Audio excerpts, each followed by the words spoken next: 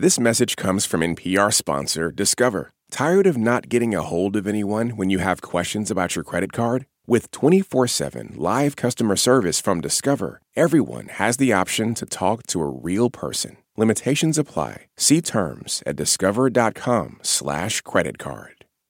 This is NPR's Life Kit. I'm Kavitha George.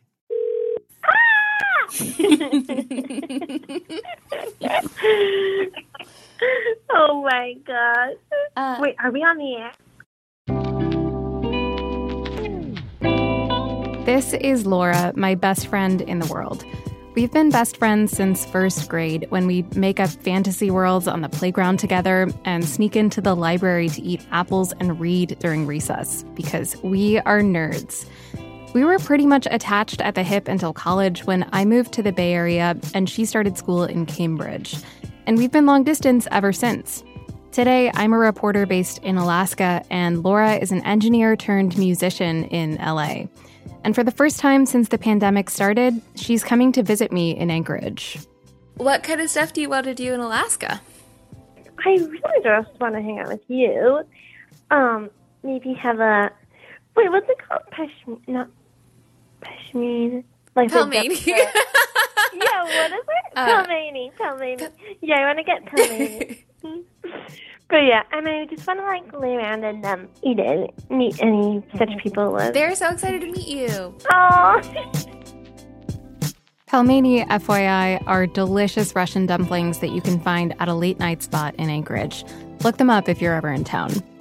When we were in second grade, Laura and I came up with this concept of a friendship rope. So basically, this invisible tie, if you will, which means wherever we are, it's kind of always connecting us. And it can be, stronger at times or weaker at times, but it's still always there. And you can't just destroy it, Yeah. And no matter how far we go apart from each other, there's always that invisible tie between us. Yes, exactly. I told you we're nerds. No matter where we live, Laura and I will be friends forever. But that doesn't mean that while we're long distance, things aren't challenging at times. Sometimes that rope feels stretched or frayed, and it takes work to keep it secure and repair it when we have to. As often as we move around these days for school, work, or family, long-distance friendships are a reality of adulthood. And while they might require some planning and creativity to keep up, there's no reason to let physical distance keep you from staying connected. In this episode of Life Kit, how to maintain your long-distance friendships. This message comes from NPR sponsor Progressive Insurance, where drivers who save by switching save nearly $750 on average. Get your quote at Progressive.com and see if you could save. Progressive Casualty Insurance Company and Affiliates. National average 12-month savings of $744 by new customers surveyed who saved with Progressive between June 2022 and May 2023. Potential savings will vary. This message comes from NPR sponsor Teladoc Health. There are lots of reasons for wanting to be healthy. Family, work, living a fuller life. Teladoc Health understands. Whether you have diabetes, high blood pressure, or just need to manage your weight, Teladoc Health can help. Visit teladochealth.com/whatsyourwhy for more information. That's TELADOC health/whatsyourwhy. This message is brought to you by Apple Pay. Fussing with plastic cards should be a thing of the past. Instead, pay the Apple way. Apple Pay is easy, secure, and built into iPhone. All you have to do is set it up. Just add a card in the Wallet app and you're good to go. We've all heard that saying, friends are the family you choose. Choose is the key word there. When your friend is nearby, that choice is usually pretty convenient because hanging out isn't that hard to do. But when you and your friend live far apart, that choice has to be a lot more intentional. Aminatou Sow and Anne Friedman are writers and podcasters who've been friends for over a decade. We were introduced to each other by our mutual friend at a Gossip Girl viewing party back when you had to watch television by appointment. And we were pretty much instantly taken with each other. I think there are a very limited number of magical meet cutes that we all get in our lives. And for us, we were just instantly who is she? What does she think about everything? Let's hang out all the time. And we did. After a year and a half of being friends in DC, Anne moved across the country, and since then the two friends have never lived in the same city. Early on in their long-distance journey, they established a pattern of visiting each other every few months. It was almost, like you're dating someone and then they move away. You're like, how are we going to make this work? Aminatou and Anne agree that being explicit about their commitment to their friendship was key to keeping the magic going. Being able to say, actually, this friendship is really important to me, and I want to say that to you up front, that I want to, I want to be in this friendship, and I want to stay close to you, because that's something that we often skip over in friendship too. And right now is this unique time when we are all in a period of upheaval. We are all reevaluating our lives and relationships. And so it's actually a great time to reach out to a friend and say, this is important to me. You are important to me. And that brings us to takeaway 1. If you want to keep people in your life, you have to tell them. This is essential for long-distance friends when you can't just rely on proximity to bring you together.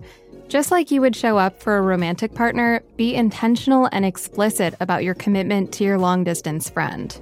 It requires effort. I think sometimes we think about friendship as this place of, good vibes only, and it should be easy. But like any sort of relationship, you have to be putting effort into the friendship. That's Marissa G. Franco, a psychologist and friendship expert.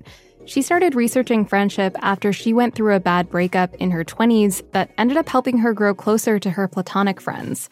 She argues that while society might place way more value on romantic relationships, that's no reason to treat your friendships with less care.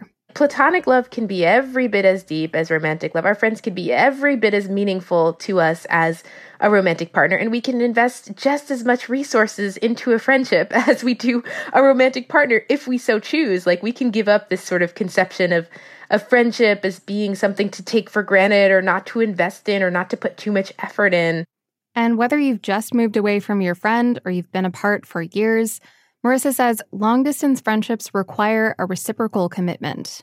And so that means reaching out, that means finding time to hang out, that means showing your friend you value them. All the things you would think about as important for a romantic relationship, really. That's one thing I've learned from studying friendship, that there's not really hard lines. Relationships are relationships. One thing to keep in mind as you're navigating that commitment, it sounds obvious, but assume your friends like you. Especially when you're trying to stay in touch across great distances, it can be easy to get in your head about your relationship and withdraw when you think things are off. When you start with the baseline assumption that people like you, Marissa says you actually become more likable. So don't shoot yourself in the foot. Okay, so we established we want to keep our friendship going. Now what? Well, like in any relationship, but probably more so in a long-distance friendship, it comes down to communication. Marissa says it's important to establish how you want to keep in touch and ask your friend their preferences too. So they might say text, they might say phone call, they might say I'd love to meet up in person sometimes. And, you try to fulfill their needs to the extent that you can. If they're completely antithetical to how you like to communicate, then you can negotiate a little. Maybe we'll do a phone call once a month, even though you hate it, and then we can text the rest of the time. That brings us to takeaway 2.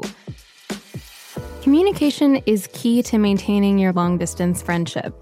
Work out which channels feel best for you and your friend, and look for ways to build vulnerability into your conversations. Friends might have different preferences for communication depending on the type of conversation. For Aminatou and Anne, there are some clear likes and dislikes. One thing that I appreciate in our friendship is that hard conversations are never texted, That is something that I was like, oh wow, if everyone who knew me knew this about me, that if you have something hard to tell me, either call me or email me, but do not text me. Yeah, I also think I've come to appreciate more, the voice memo or the phone call, things that don't require maybe the same appointment as video does. It is really different to be able to hear the inflections in someone's voice when they basically say nothing other than I'm thinking about you. That really feels a lot more powerful sometimes than a text. If spontaneous texts and calls feel difficult to keep up with, or communication isn't your friend's strong suit, one option Marissa suggests is setting up a recurring event on your calendars to catch up. Another strategy, if you're looking for ways to connect, is to develop an anchor for your friendship. An anchor is something that you have in common with your friend that acts as a trigger to reach out to them. Maybe you both love cooking, so you each send photos of the new dishes you make with a link to the recipe. Or you both love, let's say, the HBO show Euphoria, and you text to discuss after each episode comes out.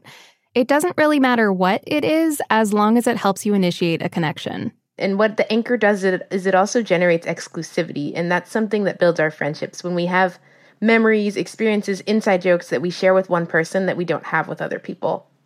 So I would say, think about what you have in common with that friend, what you've connected on originally, and turn it into an anchor that you can then use as an excuse to be reaching out to your friend. Of course, a friendship can't survive on cooking and Euphoria chats alone. Marissa says the key to building on your bond from afar is vulnerability. She says your ability to show vulnerability is a big predictor of whether you'll stay close over time. Try being vulnerable about what's going on in your life and asking questions that welcome your friend's vulnerability. When you talk to your friend and they're like, how's it going? Not saying everything's fine, telling them what you're actually struggling with, what's hard in your life, calling them when you need support, for example.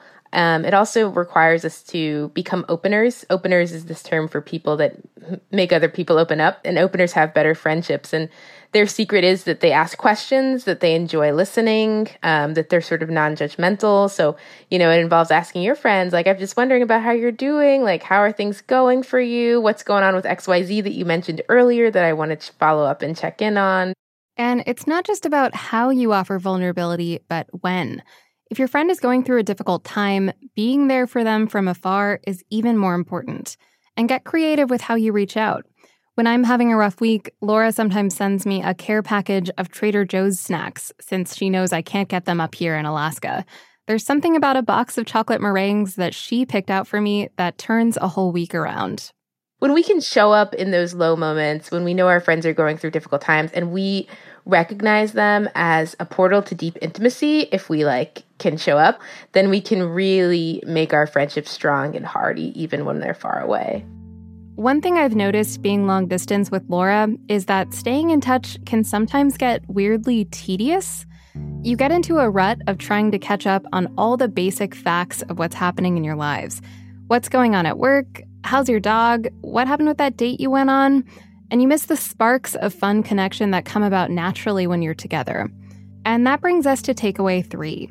Get creative with how you stay in touch. There are plenty of ways to shake things up to get past the boring catch-ups. And don't be afraid to go first. For creative tips, we turned to you. We asked you how you stay in touch with your friends from afar, and you had some excellent ideas. When they were kids, Teresa Vincent and her friend Jan, an exchange student from England, pooled their money to buy a stuffed seal at the St. Louis Zoo. And since then, they've been mailing their seal, named Smoo, back and forth across the Atlantic Ocean, along with handwritten letters, for over 30 years now. I've had him for quite a while now. He came back to live with me in 2013 when Jan got married and came here on her honeymoon. But soon it's going to be time for him to go back to England for another stay. Michael Crosa and his college friend Matt originally bonded over music. Now that they live on opposite sides of the country, they send postcards with playlist challenges. So the first time somebody sent a playlist written down on a postcard and included a challenge for the next guy. And sometimes that's a theme, sometimes it's something that all the songs have in common, something like that. And we went back and forth on this for years. I have a huge stack of postcards from Matt with a bunch of cool songs on them. Julie Grzinski exchanges garbage mail with her friends. Funny sheets from my Page a Day calendar, or when you order something from Etsy, you get little cards that say, "Thanks for shopping with us." We send those to each other. And it's been a really fun and silly and ridiculous way to maintain our connection, even though we live far apart and haven't been able to visit. And you know what? Don't be afraid to go juvenile with your correspondence. Corinne Housley and her childhood best friend know this well. We'll send a random Snapchat to each other while we're pooping with the caption, "Guess what I'm doing?" If you feel like your communication is in a rut, your friend probably feels that way too. So don't be afraid to be the first one to reach out or pitch a creative project. Marissa says it shows your friend they don't need to fear rejection. In doing this and basically creating the space to make our friend feel valued, we help them become more courageous to take risks of intimacy with us. We help create the space for them to want to invest more with us. And last, when garbage mail and pooping Snapchats won't cut it, think about a visit. Marissa says visiting is one of the most important things we can do to keep a long-distance friendship going. There's no right frequency for visits, so talk about what works best for you and your friend. So, as anyone who's been apart from a loved one knows, separation is hard. Miscommunication happens, maybe there's a distance that arises because you can't share in experiences as easily, and because there's just a limited amount of time you get with your friend, it's easy to let conflicts go unaddressed. And here's takeaway 4. Don't avoid bringing up whatever conflicts arise while you're long distance with a friend. Address them with kindness and empathy. Your relationship will be stronger for it. In fact, addressing conflict is one of the ways you become closer with your friend, Marissa says. Like, imagine being in a romantic relationship and never having conflict. Like, how long could that last? But yet with friends, instead of having that conflict, we tend to back away. We tend to withdraw. We tend to ghost. And so if you want your relationships to maintain, this is a study that shocked me. It found that open conflict in an empathic way is actually linked to more intimacy. Marissa recommends bringing up issues in a non-accusatory way using I statements like, I felt hurt when you bailed on our phone call last minute. And then ask your friend what their experience of the issue was and try to see things from both sides. One common issue long-distance friends face is with reciprocity. That's where one friend feels like they're putting more into the relationship than the other is. One person feels like I'm reaching out, they're not reaching out, right? And they just decide, well, if that person's not going to reach out, I'm going to stop reaching out. And then the friendship ends. And it's just like, maybe you could just say, like, I would love to hear from you more. Like, what would that be like for you? Is that something that you would be willing to do? The friendship's going to end anyway. Then what do you really have to lose? Like, you might as well just have this conversation and see if they'd be willing. A few years into their long-distance friendship, Anne and Aminatu were starting to grow apart as each one tackled the big life changes of new cities and jobs and relationships.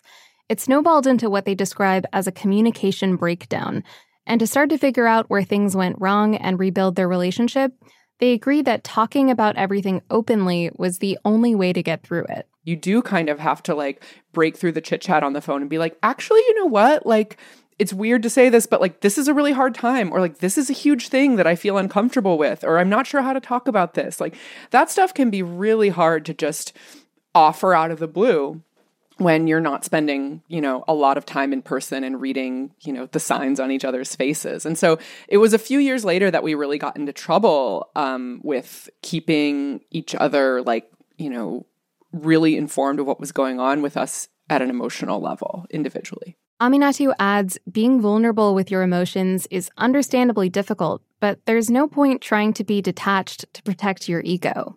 If you want people to stay in your life, you, like, kind of can't have any pride, you know? Like, it's like you can't be proud and you can't be closed off. Like, there's just no, and trust me, those are some of the two hardest things in the world for me. So I'm, like, cackling internally, hearing myself saying that. But I was like, you can't be cool if you're trying to, like, repair a relationship. It is, like, humiliating and painful. And, you know, but the reward is that you get to learn a lot about yourself, and you sometimes get to save the relationships that you have, and they turn into new things. Conflict, memes, visits, it's all part of your friendship rope. And when it works, it's so worth it. Sounds good, and I love you so much. I love you too. Bye. Bye. Okay, I'm sure you're about ready to go call all your friends, so let's recap. Takeaway 1, tell your friends you are committed to maintaining your long-distance friendships. Start with the assumption your friends like you, and be ready to put in the effort. Takeaway 2, the best long-distance friends are the ones who know how to communicate well, and that looks different for everyone. So see what works for you, and don't forget to show vulnerability. Takeaway 3, don't be afraid to shake things up when you find yourself in a communication rut. Find something creative and get weird with it.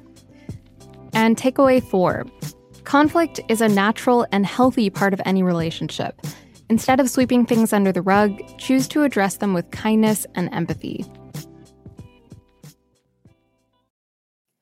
For more Life Kit, check out our other episodes. I hosted one on how to wake up early, and we have another on long-distance romantic relationships. You can find those at npr.org/lifekit. And if you love Life Kit and want more, subscribe to our newsletter at npr.org/lifekitnewsletter. This episode of Life Kit was produced by Claire Marie Schneider. Megan Kane is the managing producer. Beth Donovan is the senior editor. Our digital editors are Beck Harlan and Dahlia Mortada. Our production team also includes Audrey Nguyen, Andy Tagle, Janet Ujung Lee, and Sylvie Douglas. I'm Kavitha George. Thanks for listening. This message comes from NPR sponsor REI Co-op. REI has gear, clothing, classes, and advice for camping and glamping, biking and hiking, axing and snacksing. Visit your local REI Co-op or rei.com for the 1,000,001 ways to opt outside. In this country, some truths aren't self-evident. In NPR's Black Stories, Black Truths, a collection of stories as wide-ranging and real as the people who tell them, we celebrate the Black experience for all its soul and richness. Search NPR Black Stories, Black Truths wherever you get podcasts.